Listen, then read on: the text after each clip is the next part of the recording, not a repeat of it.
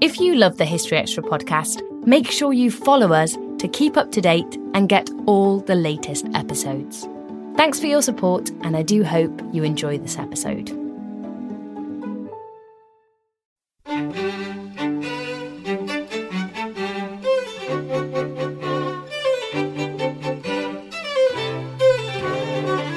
"1215 really is the beginning of a very particular English politics, and I'm daring to use the word England, which has actually survived 800 years.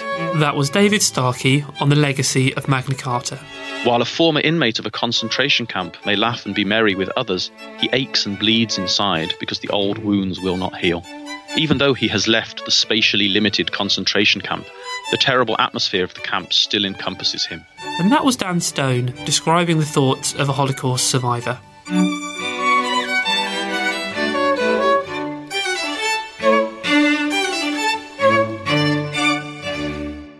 You're listening to the History Extra podcast from BBC History magazine. We're the UK's best-selling history magazine, available from all good newsagents or via subscription. Check out our latest subscription deals at historyextra.com/subscribe. The magazine is also now available on many digital devices, including the iPad, iPhone, Kindle, Kindle Fire, Google Play, Kobo and Zinio. Look out for us in your App Store or newsstand, or find out more at historyextra.com/digital. Welcome to our 5th podcast of April 2015. I'm Rob Attar, the editor of BBC History magazine. Our first interview this week is with David Starkey, one of Britain's best-known historians and a regular on BBC TV and radio. His latest book is Magna Carta, The True Story Behind the Charter, published to mark the upcoming 800th anniversary of the Charter's sealing by King John in 1215. And David spoke to our reviews editor, Matt Elton. This is something that happens repeatedly. Why does English government in the 15th century break down? Why do you get a Henry VII? Because of defeat in the French War.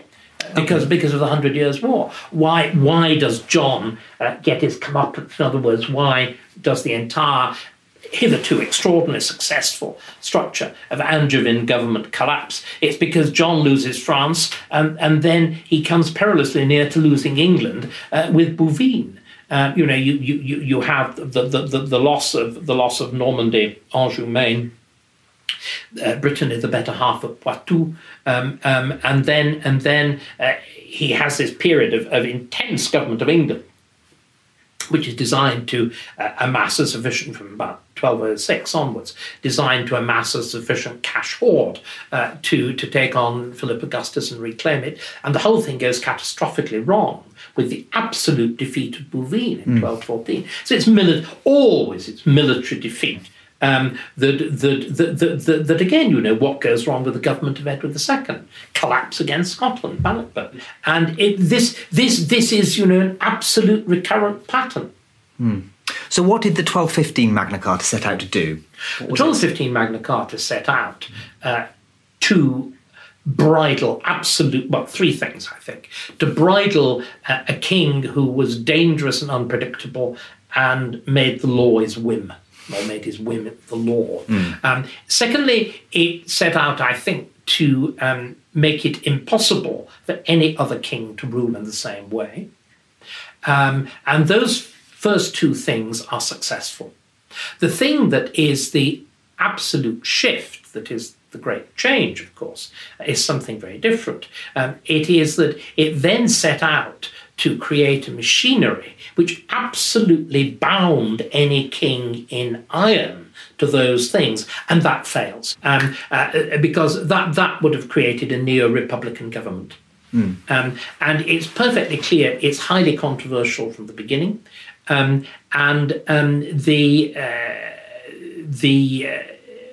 hence the denunciation of Magna Carta, its repudiation and vitiation by the papacy, and also the way in which you have the wit of the Royal Conservatives, people like William Marshall and the papal legate Guala, to reenact, as it were, all the good sense bits of the Charter, but leave out the extreme attempt of bridling the king. Yeah. And it seems to me that this is the key to understanding Magna Carta, that it begins as a thoroughly extremist programme. The extreme elements are then cut out, and it's adopted by the courtier elite. In other words, it begins, as I said, it begins with the extreme Whigs. It's then re-edited by the Tories, and it becomes common ground. Yeah, okay. So it loses much of its radical... I think it loses all its serious radicalism. Okay. On the other hand, of course, you then get the problem, which I tried to highlight in my television programme, the book tries to do something different. The Magna Carta then suspends the whole question of how it's to be enforced.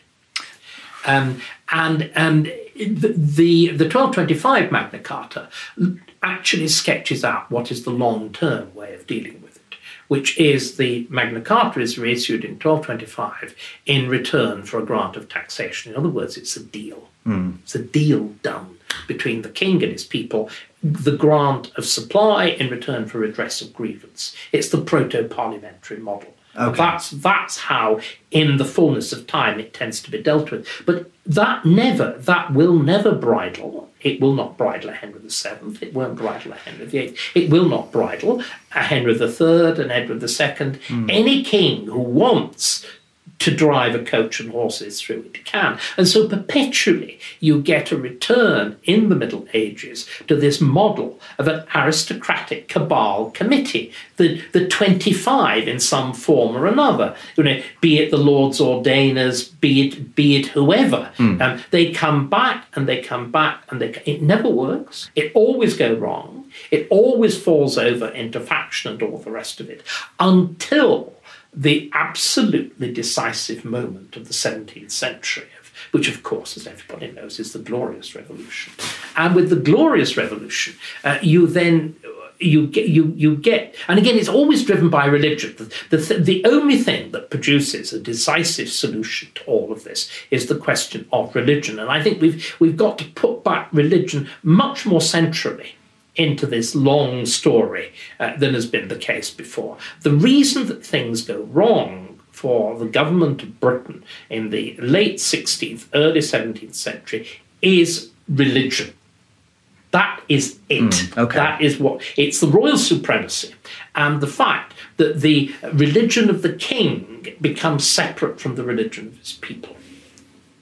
And again, the whole. If you look at the whole struggle of the Petition of Right, what the Petition of Right is an attempt at doing is a question of how do we settle the enforceability of Magna Carta. Magna Carta has suddenly become a big question again because the king is using the machinery of the church and the church courts, and is using the machinery of the prerogative courts against the liberty of the subject. And suddenly, of course, the king's law, the law of Coke and all the rest of it, which had been the great driving force of royal power in the Middle Ages, is turned against the prerogative, but in the name of this Magna Carta view of kingship. Yeah. So that's what the Petition of Right is about. It's an attempt at making Magna Carta a fundamental law, a constitutional law. Now, curiously, that is, of course, a solution that's adopted in America. You decide that the way that you will make, as it were, government follow the rules is by having a written constitution with a legal machinery that will hold them to it.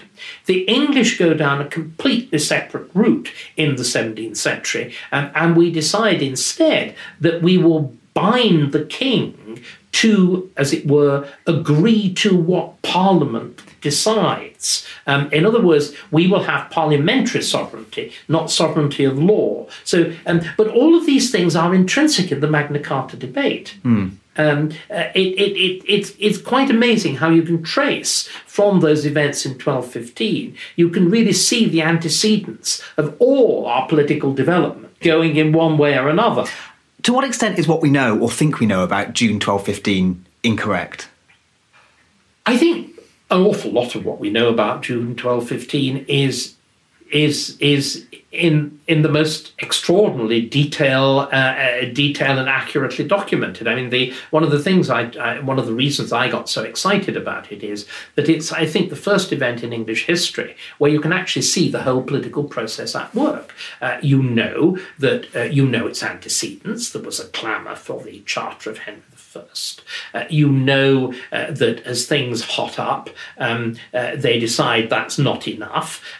You know that there is a coup, which again is so much like the Civil War of the 17th century, when the barons get control of London. What is it that put Charles I over a barrel? It's when the Parliament gets control of the city. Yeah. And it's same story, and at which point, of course, the whole process cranks up. But you actually have the Articles of the Barons, which is the draft of Magna. We have a draft of this document. You can see, as I trace in that chapter, you can see how in a few days it has to be worked up, how it has to develop. You can envisage the poor clerks of the Chancery, working, yes. having an essay crisis. Yes. They've got five days to sort this out. I mean, obviously, the element that's got completely wrong is that we somehow imagine that Magna Carta established at a stroke this foundation of the rule of law, Constitution of England, and all the rest of it,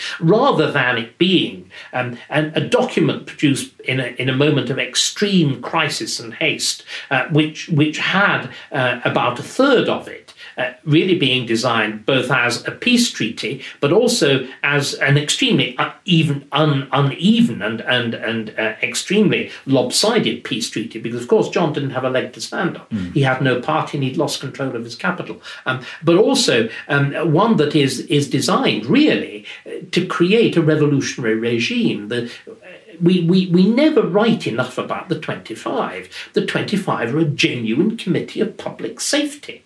They are self-selected, they are self-recruiting, they swear an oath. Everybody else has to swear an oath to them. They have to swear, the king has to swear an oath in advance that he will actually follow what this is. That's amazing, I know. And they use this machinery actually to create an alternative government. And I really do think that even a historian as great as Jim Holt didn't bring out this extraordinary radicalism. So when the Magna Carta settlement breaks down in the middle of Henry III's reign, and you get Simon de Montfort, Earl of Leicester, leading another baronial revolt, even he hesitates to go quite as far until the very end of the process, where it's clear that it is a matter of life and death. As the barons had gone in 1215. So it's this astonishing initial radicalism, which is very quickly abandoned by the accident of John's death, the accident of the succession of a minor, the immense level-headed, middle ground good sense of somebody like William Marshall. I mean, the best sort of old-fashioned conservatism. Why did it fail? Who can we pin the blame on for that? Well, I think the settlement was absurd. It could never have worked. I mean, the settlement of 1215 had to fail. The machinery of the 25 was such that no king could have accepted. So it was bound to fail. It was bound to fail.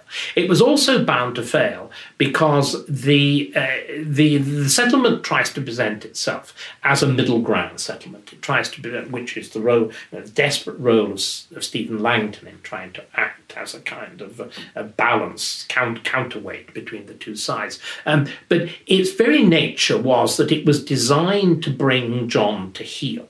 He also had not a political leg to stand on. He'd lost control of London. He had only a tiny party amongst the aristocracy and so on. So it could never have been an equitable settlement because it's designed to be a one-sided bridle on the king. Yeah.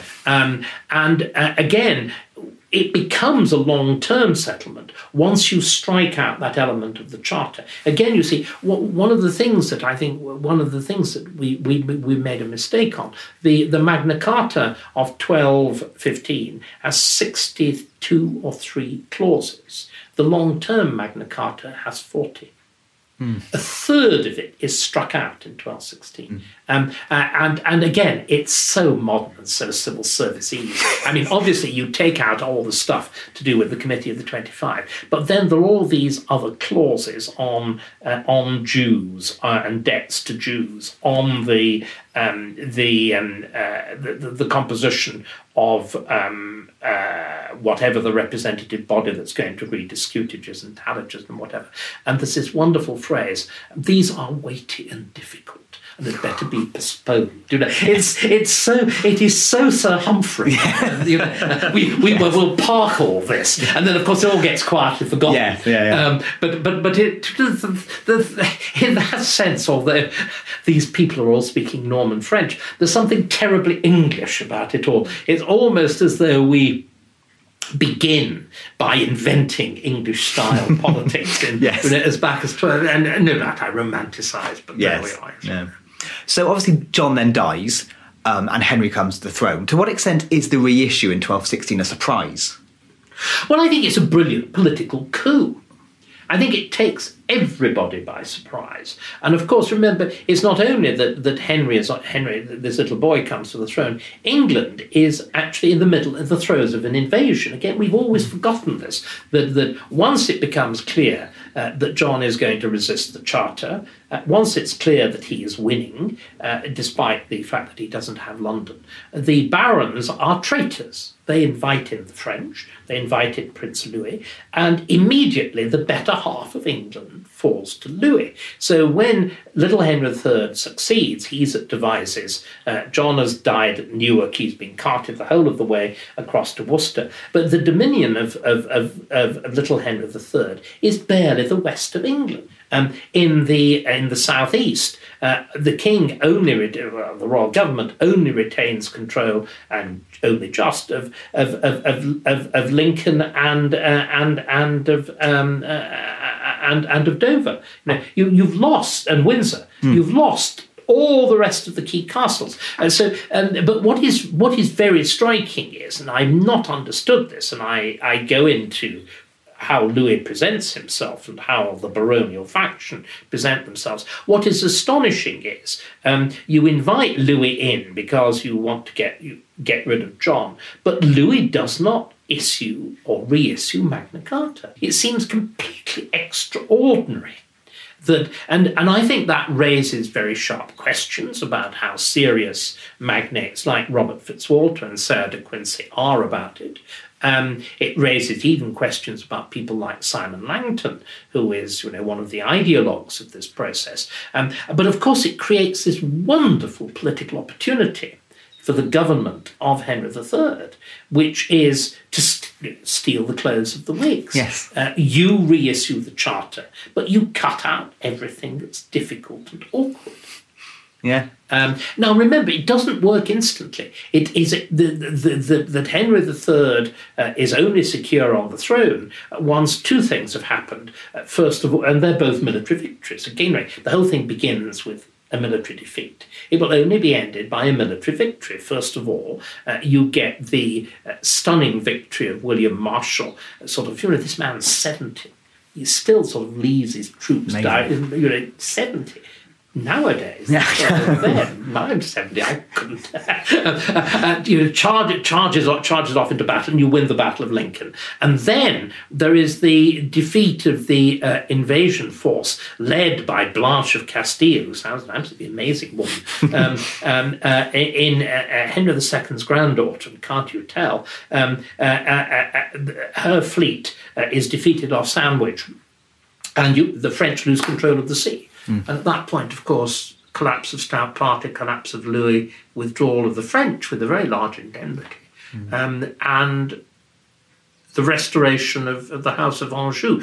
To what extent did it actually change people's lives in 1225, 1215? Did it make a difference to the ordinary Oh, yes, person? I think it makes a very, very quick impact on law. And on the development of law, individual clauses are very quickly pleaded.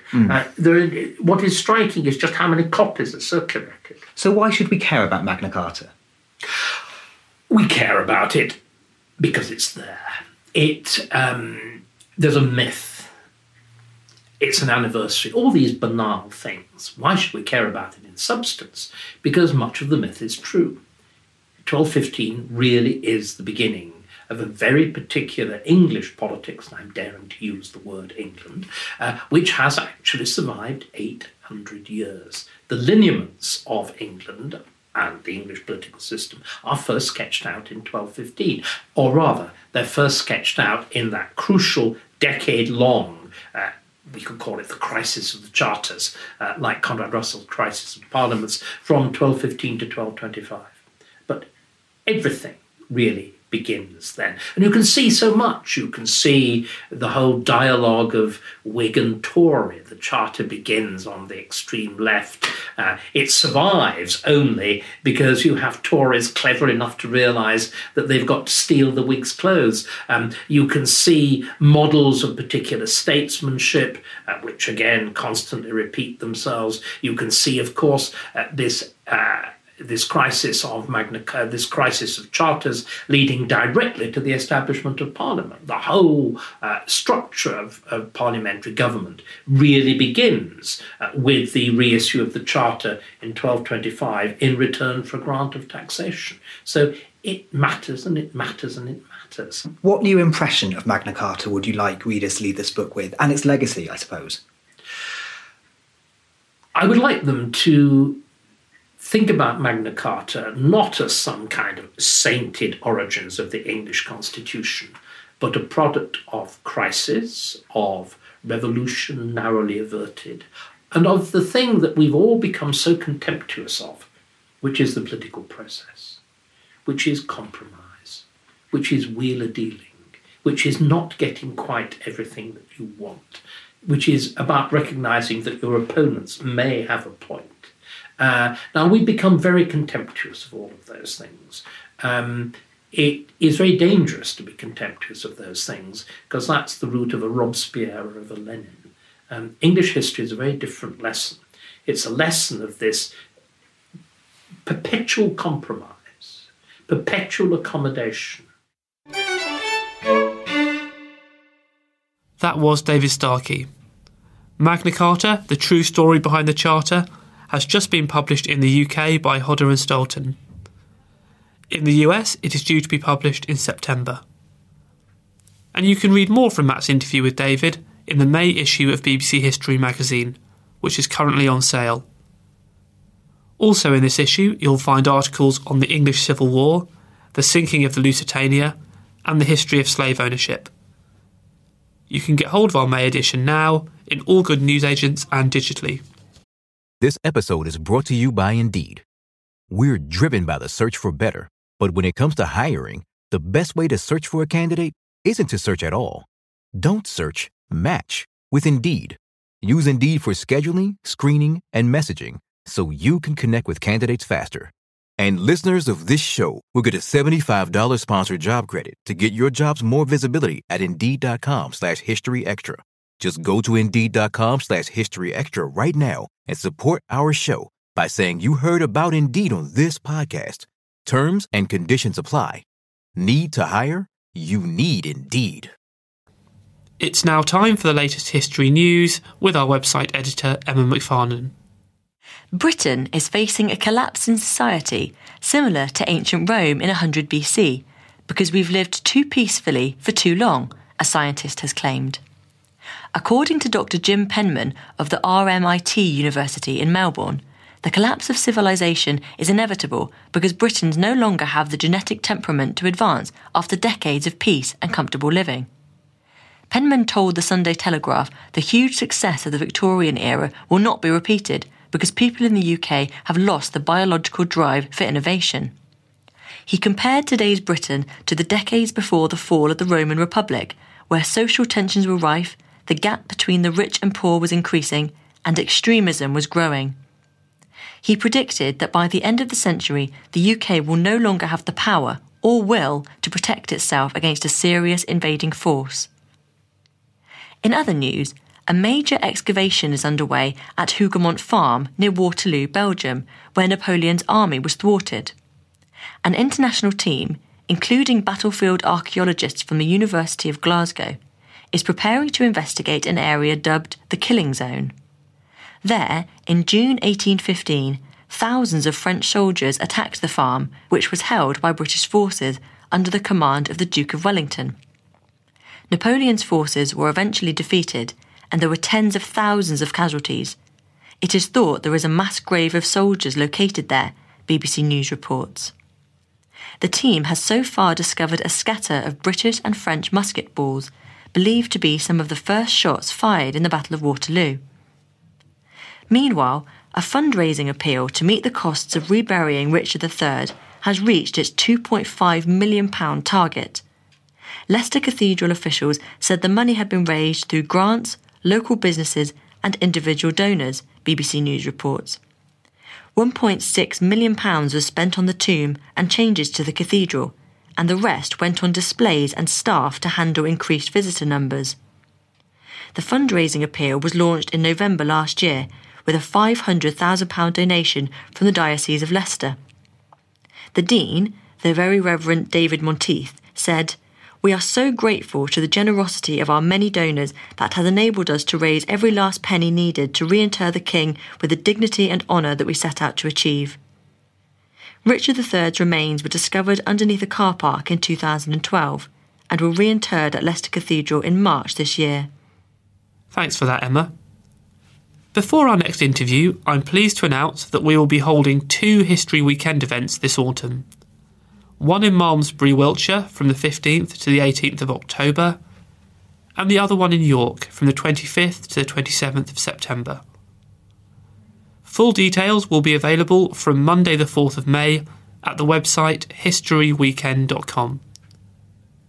And BBC History Magazine subscribers will be able to purchase tickets from that website on that date. Tickets will then go on general release from Monday the 11th of May. This year, as you'll no doubt be aware, marks the 70th anniversary of the end of the Second World War. And alongside that, the anniversary of the liberation of the Nazi concentration camps. Historian Dan Stone, of Royal Holloway, University of London, has written a new book on the subject that considers not just the liberation, but also the complex aftermath as those who had been freed struggled to adapt to their new lives. I spoke to Dan recently to find out more. For those soldiers who actually liberated these camps, what kind of an experience was it, and did they have any idea of what to expect when they got there? It varies depending on who you're talking about and when. So the first big camp to be liberated was Majdanek, which was liberated by the Red Army. And there I think the Soviets had some sense that there were places to be liberated that included concentration camp prisoners, because they'd already liberated, obviously, the Soviet Union itself, and then pushed the Third Reich back westwards, during the process of which they'd liberated many regions and discovered places, for example, Transnistria, the area of Ukraine that had been occupied by Romania, where there were large numbers of Jewish survivors. So it wasn't a complete shock, but nevertheless, the camp itself, I think, as opposed to liberating towns or regions where there were survivors, was something of a shock. And I don't think the Red Army soldiers were expecting to see what they did see there, which were the remains of the gas chambers, corpses, bones and so on in large numbers scattered about. When it comes to a little bit later on, to the camps liberated by the Western Allies, Bergen-Belsen, Dachau, Buchenwald and so on, there's mixed information. On the one hand, there are many reports by GIs and privates who say, we had no idea what a concentration camp was, and when we saw one, it was an incredible shock. And these are terrible to read, because you forget often we're talking about kids of 19 or 20, and they may have had considerable war experience, but all of them say seeing soldiers killed on the battlefield was nothing compared with seeing huge numbers of civilians who were being killed in mass numbers for no reason that they could fathom. And so for them, it was an enormous shock. On the other hand, and this is something that I think still requires further research, there's a sense in which knowledge had been lost. So before the war, there was quite a lot of information available about the concentration camps in the Third Reich, in the international press. And during the war, there were reports about the killing of Jews and the mistreatment of other civilian populations. So why there was such a shock on the discovery of the camps isn't really clear. I think it has to do with the fact that huge numbers of concentration camp inmates were being shunted westwards as the Red Army was approaching. So there was chaos in the whole system. The camps themselves were overcrowded, chaotic, and what the soldiers discovered there was somehow out of kilter with what they were expecting to see, if they were expecting anything at all. Did these soldiers, did they encounter any remaining German guards or SS officers, or had they all fled by the time that the Allies would arrive? No, they did encounter them. In some places, most of the guards had fled. That includes Majdanek and Auschwitz and a few other places. But in some camps, either some of the SS remained while some fled, but often it was the case that some SS remained, but also many auxiliary helpers. So camp guards who were Ukrainian or Hungarian or from the Baltic states who were SS auxiliary members, they were often still there. So when the British liberated Belsen, for example, the commandant of the camp, Josef Kramer, was still there, along with a contingent of SS and quite a large number of Hungarian and other so-called Volksdeutsche, so ethnic Germans from Romania and elsewhere who were still there. And, the response of the soldiers, as you can imagine, was often quite brutal, and they were often rather unsympathetic, as you can imagine, to their attempts to explain what had been going on. One SS man who claimed after being found there that he apparently broke down in tears and claimed he never really wanted to be a Nazi, and it was really unpleasant being a Nazi. And in the Belsen trial, this argument was, of course, rejected and he was hanged. But there was another, one of his colleagues was a Romanian Volksdeutsche who accepted the fact that what he'd done was terrible and pleaded for clemency on the basis that he was sorry. But he too was hanged, actually, after the Belsen trial. So there were quite a lot of these people still captured by the soldiers. What kind of condition were the survivors in, the people who, not obviously the guards anymore, but the camp inmates? What kind of condition would they have been in by the time that they were liberated? All very bad.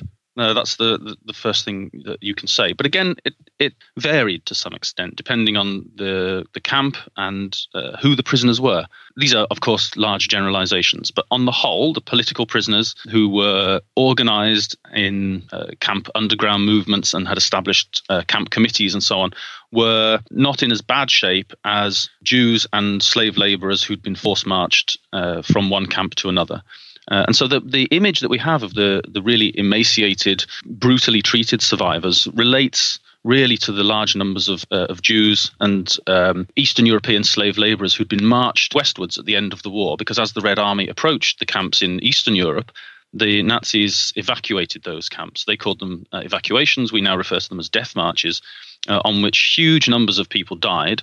But the survivors then ended up in Belsen, in Dachau, in Buchenwald, and they were basically left to fend for themselves. So again, this image that we have of huge numbers of emaciated survivors crowded together stems from this end period of the war, when these tens of thousands of Jews were suddenly forced to march to places like Belsen, where there was no food, in the last week of the camp, no water, and so they were dying in huge numbers. The awful images that we have of the camps on the liberation show, for example, the living and the dead intermingled with one another, naked inmates with obviously who have lost any sense of shame about wandering around naked, people scrabbling around looking for something to eat and so on. So the condition they were in was unthinkable, really, in these camps. These people were dying, first and foremost, of starvation, but also most of them had typhus, tuberculosis, and other diseases. I think most people now have seen those photographs and the films, and it's quite clear that the vast majority of survivors were in a terrible, terrible condition, which is why so many of them died after the liberation. Yes, I was going to say, how much of a challenge was it for the Allies to then keep these people alive, because they were obviously in such a desperate state when they encountered them? An enormous one. In the case of Belsen, which is best known to British readers, I think it was clear that the army was unprepared what they were going to find there, which I don't think was the army's fault. But when the camp was surrendered to the British, they were told by the Germans who surrendered the camp that they would find a small camp with a few thousand people, but that typhus was there. When they actually liberated the camp, they found, apart from 10,000 unburied corpses, about 60,000 people, probably 40,000 of whom were close to dying in Belsen.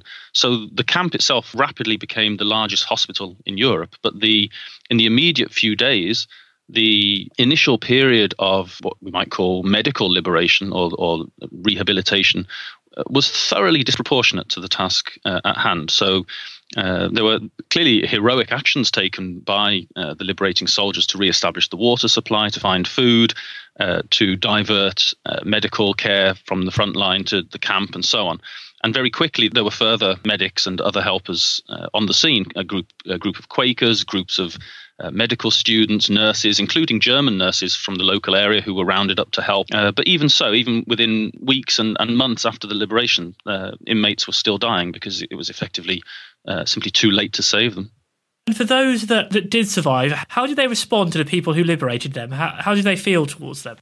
Again, it varies. I mean, I think in retrospect, all of them feel enormous gratitude to the liberators. But at the point at which they were liberated, very many of them were too ill to understand what was happening. And that's something that sometimes gets forgotten. I have some quotations in the book from the point of view of both liberators and liberated that show that the liberating soldiers could see that the inmates often didn't really understand what was happening. Even 3 weeks after the liberation of Belsen, one of the medics says that he went into the huts where the inmates were still being housed to tell them that VE Day had happened and that there was no response. They didn't really understand what that meant for them. And the same is true from the liberators' point of view. In retrospect, many of them say, well, I was in a coma, or I was too dazed, I could hardly move, I didn't really understand. And sometimes they say it was only after we received some food, it was only after somebody treated us kindly or moved us from one place to another, which itself was a frightening experience because these inmates associated any kind of authority and being moved somewhere with potentially their deaths. So it took a while for them to realize, I think, that these people were actually there to help them.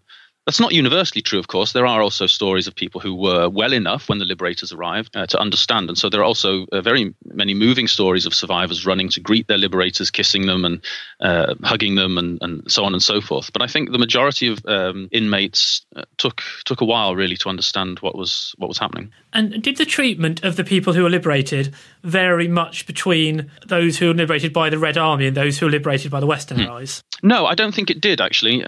The crucial difference really is that the Red Army had fewer survivors to deal with because most of the camps that they liberated had already been evacuated, with some exceptions. So Theresienstadt, for example, at the very end of the war, there were quite large numbers of people still there. But actually the Soviets did the same thing as the Western Allies, which was to establish medical care, hospitals, to use local doctors and often survivor inmates who had medical training in Poland, for example, in Auschwitz or Majdanek, to assist the survivors. But what they also did do was to wind up those programs much more quickly, I think, than the Western Allies did, and to try and get the survivors back home as quickly as they could.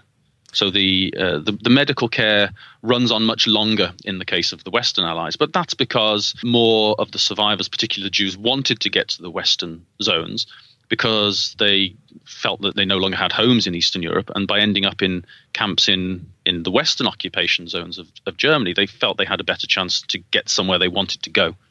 That in itself is an interesting question because, like you say, a lot of these people, their homes would have been completely unrecognisable. Where did they want to go in general, and where did the Allies have any plan for where they should end up? Yes, well, before the end of the war at Yalta, and before that as well, the Western Allies and the Soviets had agreed that at the end of the war, citizens of each of those countries would be assisted to return home. That means that the citizens of the Soviet Union and countries that the Soviets were now claiming as part of the Soviet Union, so the Baltic states, Eastern Poland, which had been incorporated into Ukraine and Belarus and so on, were now supposed to return to the Soviet Union. Very large numbers did, but by summer of 1945, there was still about 1 million displaced persons or DPs who were considered to be unrepatriable. That's to say, they were either Soviet citizens who refused to return to the Soviet Union because they didn't want to return to their lands, which had now been taken over by the Soviets, or because they were collaborators, or perhaps both. And there were large numbers of Jews who had discovered that, for example, in Poland, they were the sole survivors of their families, often the sole survivors, or one of only a few survivors of whole communities, and that their former homes had been taken over by local Gentiles and so on. So they had nowhere to go. So they ended up in the displaced persons camps in the Western occupation zones. Most of them wanted to go either to Palestine or to the US. The Jewish citizens of Western Europe, who were freed in the camps, basically went home very quickly at the end of the war, to the Netherlands, to France and to Belgium. But the vast majority of the rest wanted to go to Palestine or the US. And that's why they ended up sitting there for so long, because unfortunately the places where they wanted to go were not available as options to them. What was the plan of, say, Britain and the other Western allies as to if there wasn't an option for them to necessarily migrate to either Palestine or America? What did they envisage them doing? Well, I don't think they envisaged anything very clearly. They wanted to find a solution whereby they could gradually emigrate. So the British did allow a small number of Jews, according to the quota, to emigrate to Palestine in a way that was supposed to be controlled and not to fuel Jewish-Arab conflict in Palestine. The Americans did also allow small numbers into the US. But basically, they were housing the Jews in DP camps with the hope that they could persuade other countries to take them in, which they did to some extent. Australia took in about something like 17,000 Jews in the year or two after the war. Canada took some, the Latin American countries and elsewhere. And the Jews in the DP camps, if they'd wanted to go, let's say, to Western Europe, they might have been able to do so.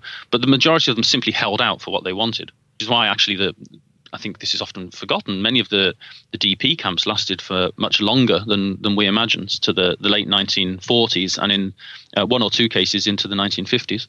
So was it with the creation of the State of Israel that the sort of populations of the camps would have reduced a lot, because then they could all go to Israel if they wanted to? Yes. After 1948, the vast majority of the Jewish DPs then went to Israel, and after 1950, after the US amended the DP Act, then about the same number were able to go to the US. And they went in stages and in different routes, of course. So some who emigrated to Palestine or then to Israel did that as a stepping stone to getting to America, which they then later did. Some went to Israel and then returned to Germany because they didn't like it in Israel.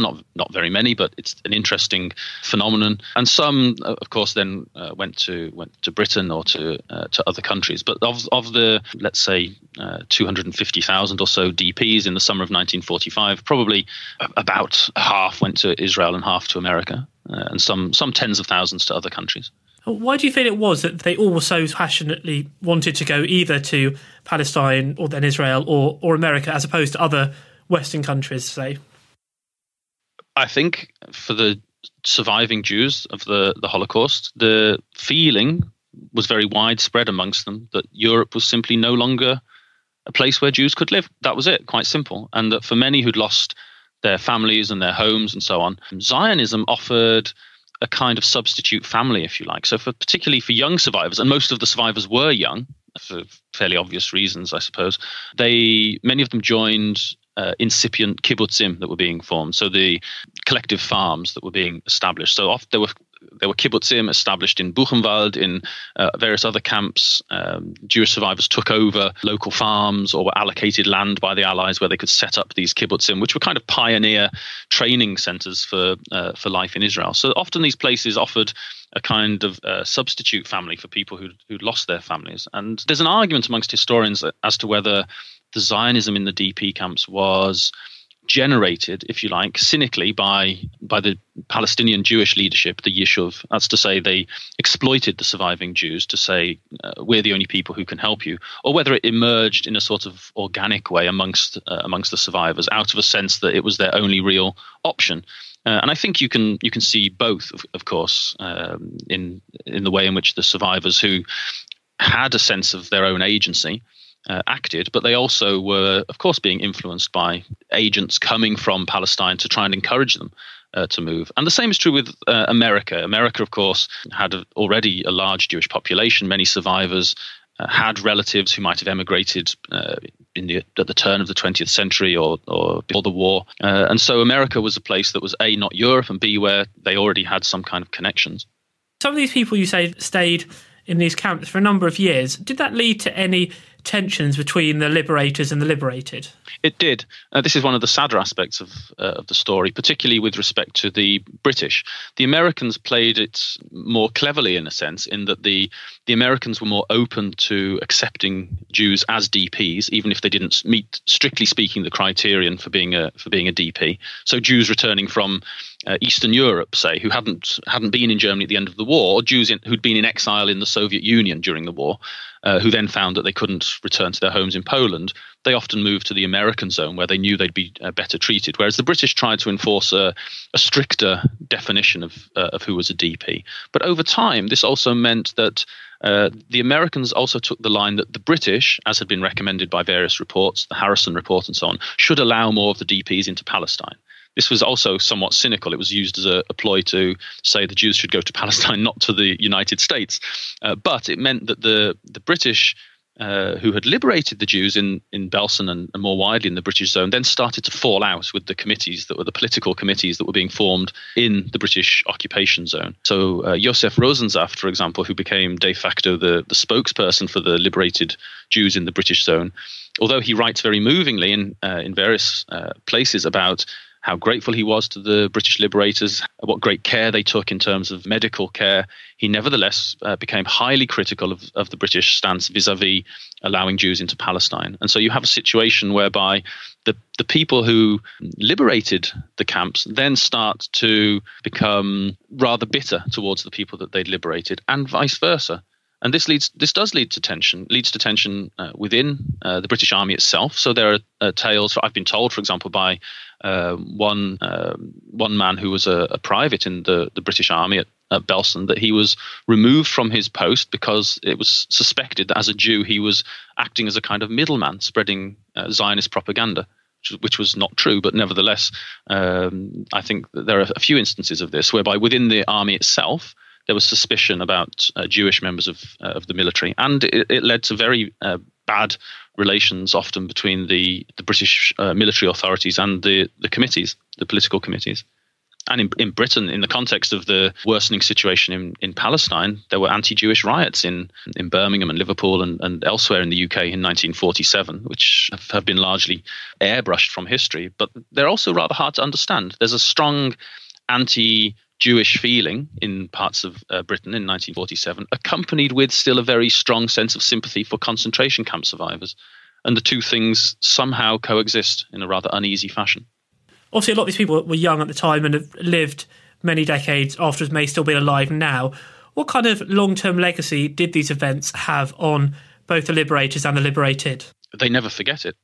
It's perfectly clear that I think many survivors have gone on to lead ostensibly normal lives. They had, for several years after the liberation, often to travel illegally, in quotation marks, across borders to get to DP camps and then to try and migrate to somewhere they wanted to go. They had to learn new languages, learn new skills, meet new people, start new families. But many of them, I think, eventually settled into what we might consider something normal. Nevertheless, and I use this as a quotation in the book, it's quite clear that there's a sense in which what happened to them never leaves. The notion of Holocaust trauma is quite well understood amongst scholars. The idea that people, whether they want to actively forget or not, cannot, and many survivors remained and remain traumatized by what's happened to them. I've got a quotation from one man called Ernst Israel Bornstein at the end of my introduction, who writes, "While a former inmate of a concentration camp may laugh and be merry with others, he aches and bleeds inside because the old wounds will not heal. Even though he has left the spatially limited concentration camp, the terrible atmosphere of the camp still encompasses him. It is as though the KZ was still inside him."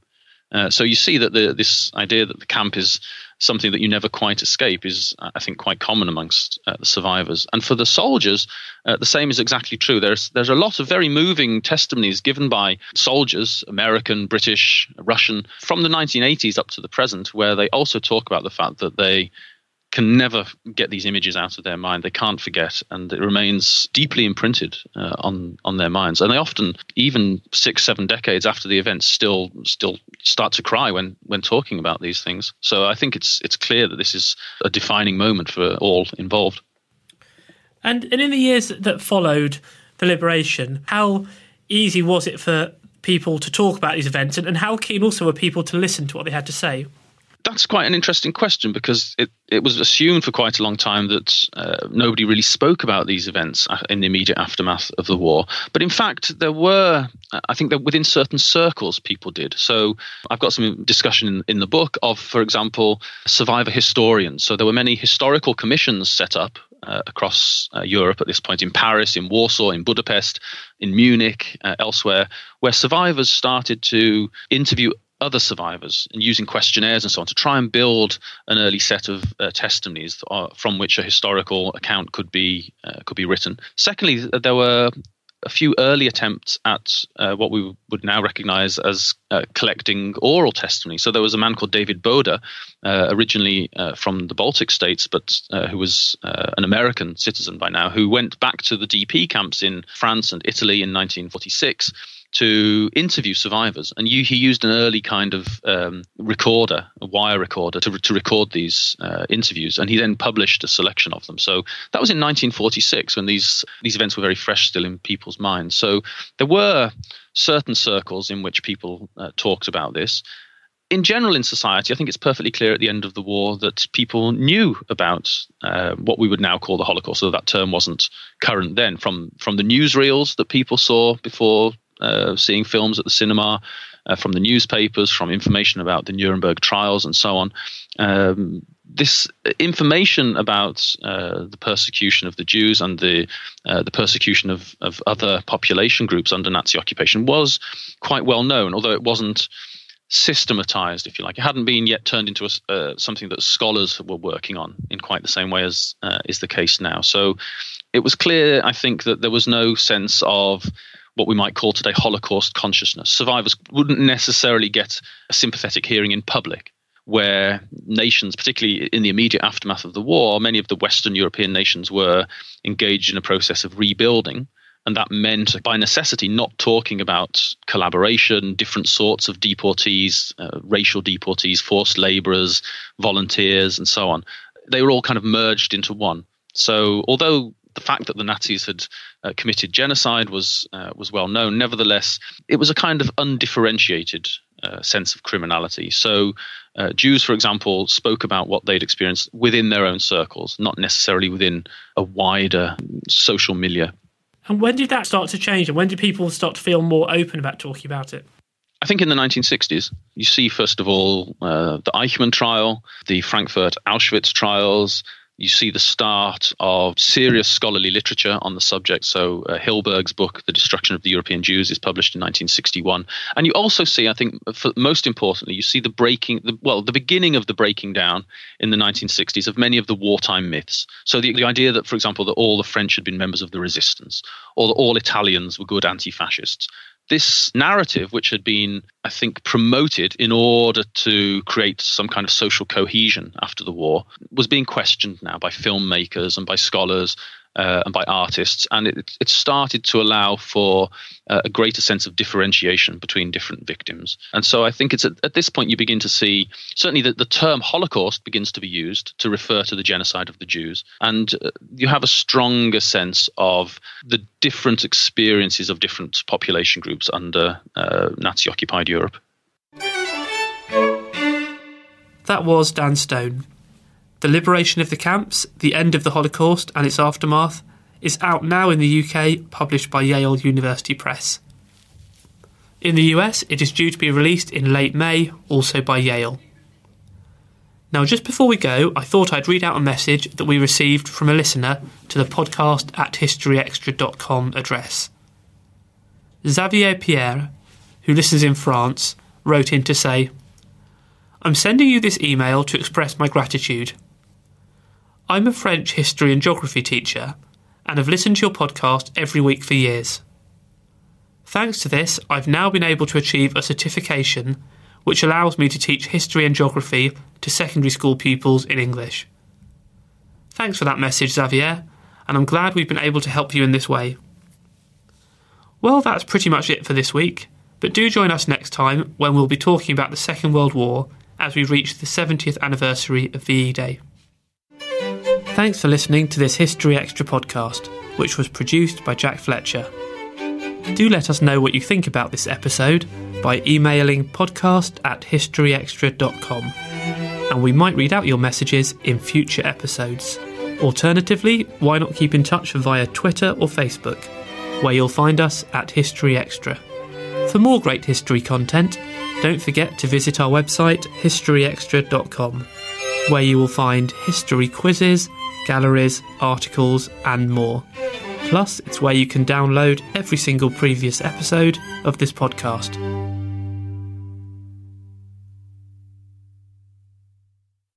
A collision between a Chinese jet and an American spy plane.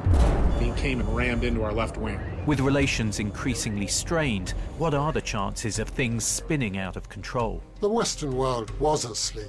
I'm Gordon Carrera. I'll be exploring the friction in this most important of relationships and asking, has the West taken its eye off the ball? You cannot ignore China. From BBC Radio 4, this is Shadow War, China and the West. Listen wherever you get your podcasts.